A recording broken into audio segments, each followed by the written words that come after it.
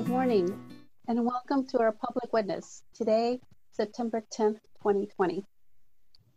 My name is Maria Elena Perales, and I am part of St. Joseph Justice Center team.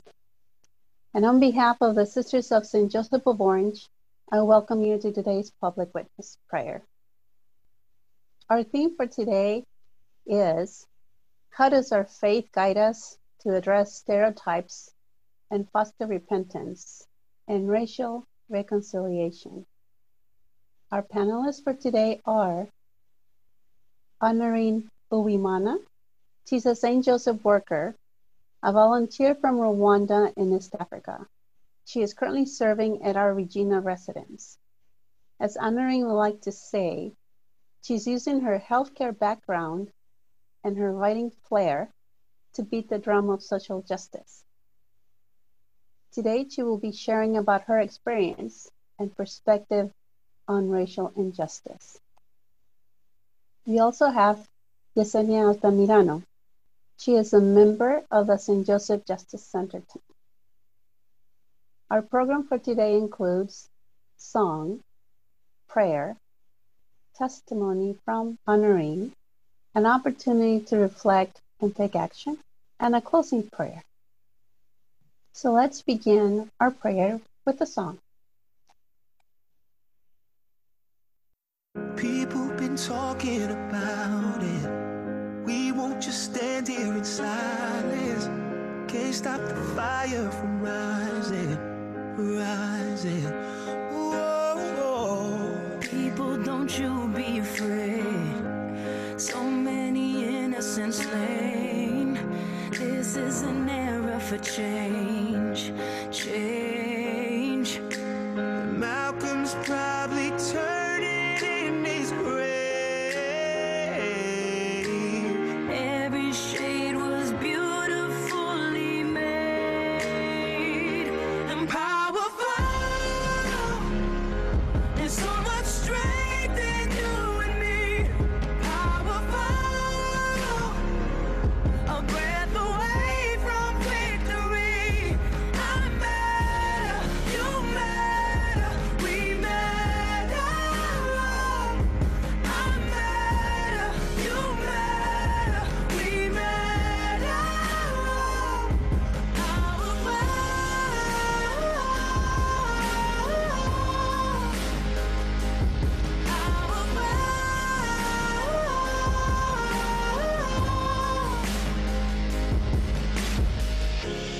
I see a colorful future where skin don't define any human, and stars are the only thing shooting. Oh, Mother, so bury that child.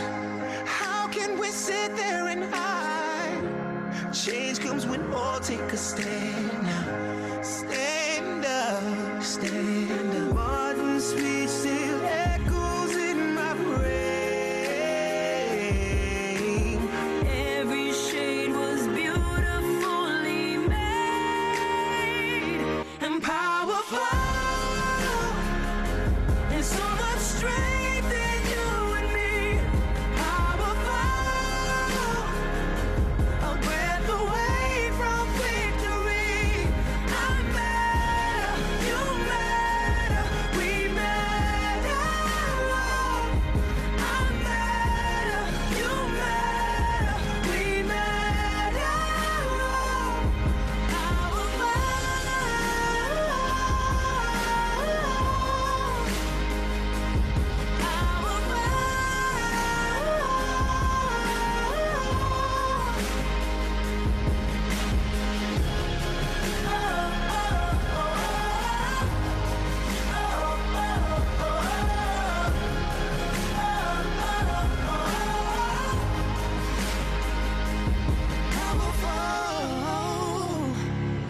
There's so much strength in you and me.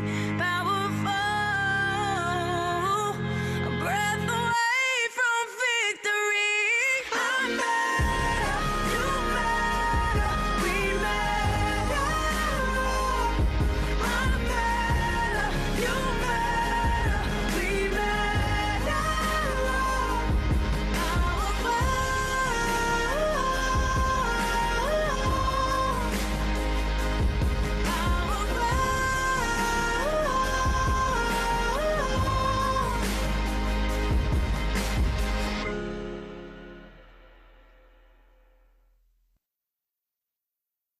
Now we start with an opening prayer.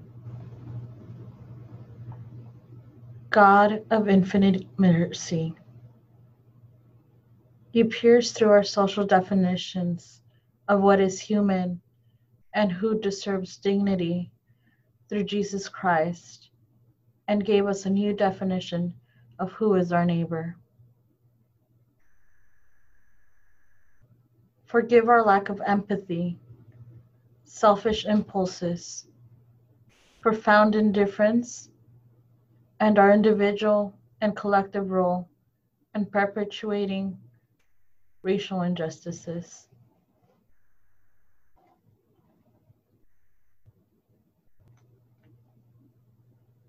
Remind us that each human life is sacred and makes us dwellings of your love and will of justice. Open our eyes to the diverse faces of Christ. Push us from the sidelines where we witness injustice done upon our brothers and sisters of color, and help us create a church and a nation that welcome, include, and support everyone without prejudice. Amen. 1 year ago, I came to the United States of America from my beautiful home country, Rwanda, a tiny country in the east of Africa that has experienced one of the most tragic moments that the world saw after World War II. The genocide of 1994 perpetrated against Tutsi. A racial mass killing that was perpetrated to exterminate people from the ethnic group of Tutsi. In 100 days, close to 1 million people were killed, both Tutsi and Hutus who didn't want to take part in those atrocities. The country counted widows, orphans, displaced families, and separated families, a population that was traumatized and mourning. I grew up with and in the consequences of the genocide of 1994, mourning the death of my own sister and many family members who didn't get to choose what they wanted to look like at birth. I grew up knowing the consequences of magnifying differences and judging people based on their looks, on their physical features. For the time I have been here in the United States, I've got an opportunity of going to the stores. And so many times I've seen a security guard following me from a close distance or observing me from a close view. And anytime I counted such an experience to my friends, among which people of color, I would be told that it is normal for a person of my skin tone. And that in fact, in the future, to avoid such incidents, I should make sure that I keep my hands out of my pockets and if possible, in a clear view. Not to talk about the number of times where I went in a group of non-Black people, being the only person of color, and I was the only one asked to show my identification document. To see more everyday experiences when people assume things that I know or do not know, things that I have experienced or did not experience on the basis of the color of my skin or my origins. The tragic killings of George Floyd, Breonna Taylor, Ahmaud Arbery are a living testimony of the biases, the prejudice that lie within us, that is proliferating into hate and violence. But how do we get here? How did we get here was the question that my people were asking themselves when the genocide of 1994 happened. How did we get here? How do we get to the point of not wanting each other alive? To the point of taking machetes and burning people? How did we get here?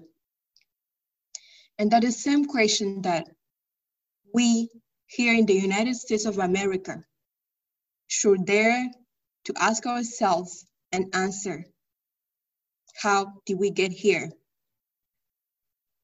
This is what I have to share with you today, with the intention and hope that it does not only stimulate an important theoretical engagement, but that it inspires us to take an advanced action against racial discrimination.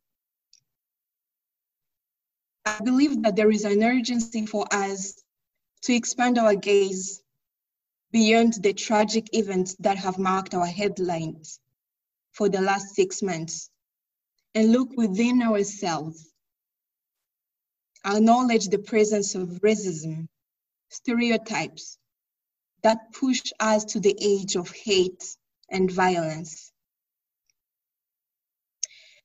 The genocide that happened in Rwanda did not start with people taking machetes, killing each other, burning houses, and women being raped.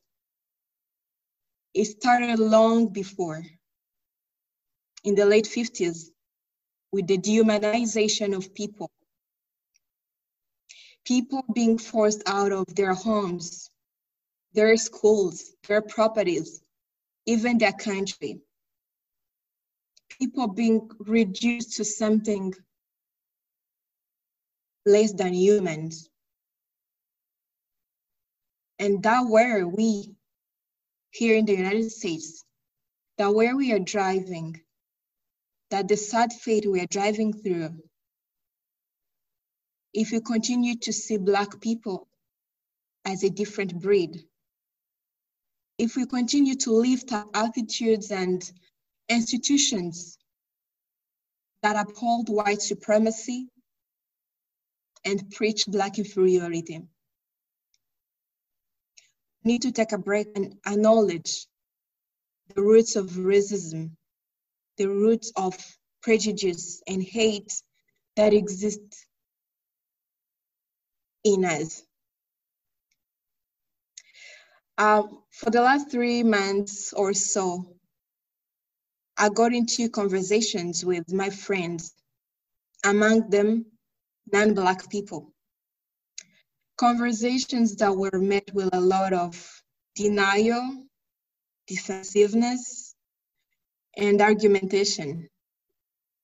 Arguments like having Black friends in their cycle, growing up in homes where they never got to talk about racism or seeing a Black person offended, their admiration of people of color in administration offices, and their aspiration to once travel to Africa as a justification of their anti-racism. Anti-racism is not standing on the edge of the problem. Being non-racist, being neutral, doesn't help in solving this problem. We need to have this talk around our tables. We need to have this talk in our cycles of friends. Consider how you treat people of color. Consider how you pay attention to the privilege that is given to you or denied to you because of the color of your skin, and how you are using that privilege to advocate for the rights who are the privilege of those undermined by the systems. Racism is not about a Black man being shot 7 times in the back. It goes beyond that. Racism is also about the quiet, corrosive words, actions that we do and find acceptable, tolerable, okay towards Black people, but that we wouldn't dare do to a white person. That is racism. I will say this again. We need to have these conversations. Having this talk is the prerequisite to repentance. And repentance is the prerequisite to reconciliation. We need to talk about race. We need to unveil the layers of racism that exist within us and around us. We have failed to truth and reconciliation because we don't want to talk about it. It is hard to talk about, but it is worthy, and it is the only way to avoid hate, violence, and events like the ones that happened in my country and left a big scar on its map. Where do we go from here? Where do we go from here was always the question that history was faced with after the abolition of slavery, the civil rights movement, the independence of colonized nations around the world, and the end of the apartheid. Where do we go from here? Where did we go after seeing a Black man mercilessly being killed while begging for a breath? Where did we go after watching a Black woman being killed in her bed by a police officer? Where do we go from here? Where do we go from this prayer? Thank you. After hearing Honorene's powerful testimony, let's reflect on the following questions. What do you see when you see a person of color? Again, what do you see when you see a person of color? Let's be sincere. Let's write down everything that comes to our minds. Think of moments you had an explicit or implicit bias towards a person of color or people of color. How are you committing to change that? Again, think about moments you've had an explicit or implicit bias towards a person or people of color, and how are you committing to change that?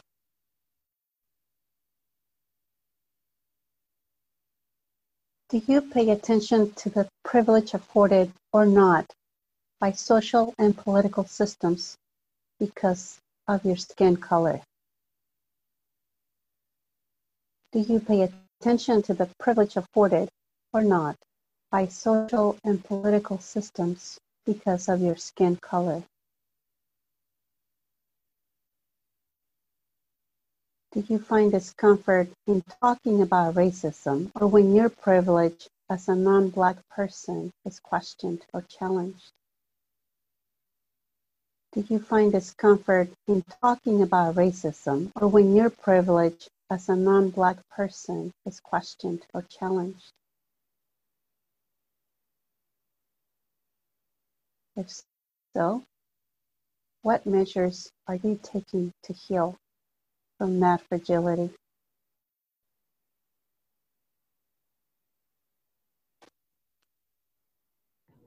As Honorine shared, we have to call ourselves out when we are speaking about racism and ask ourselves, how did we get here? And we also invite you to reflect upon the questions today as you go out into the world. How will I commit to good trouble? Where do I go from here? What actions will I take?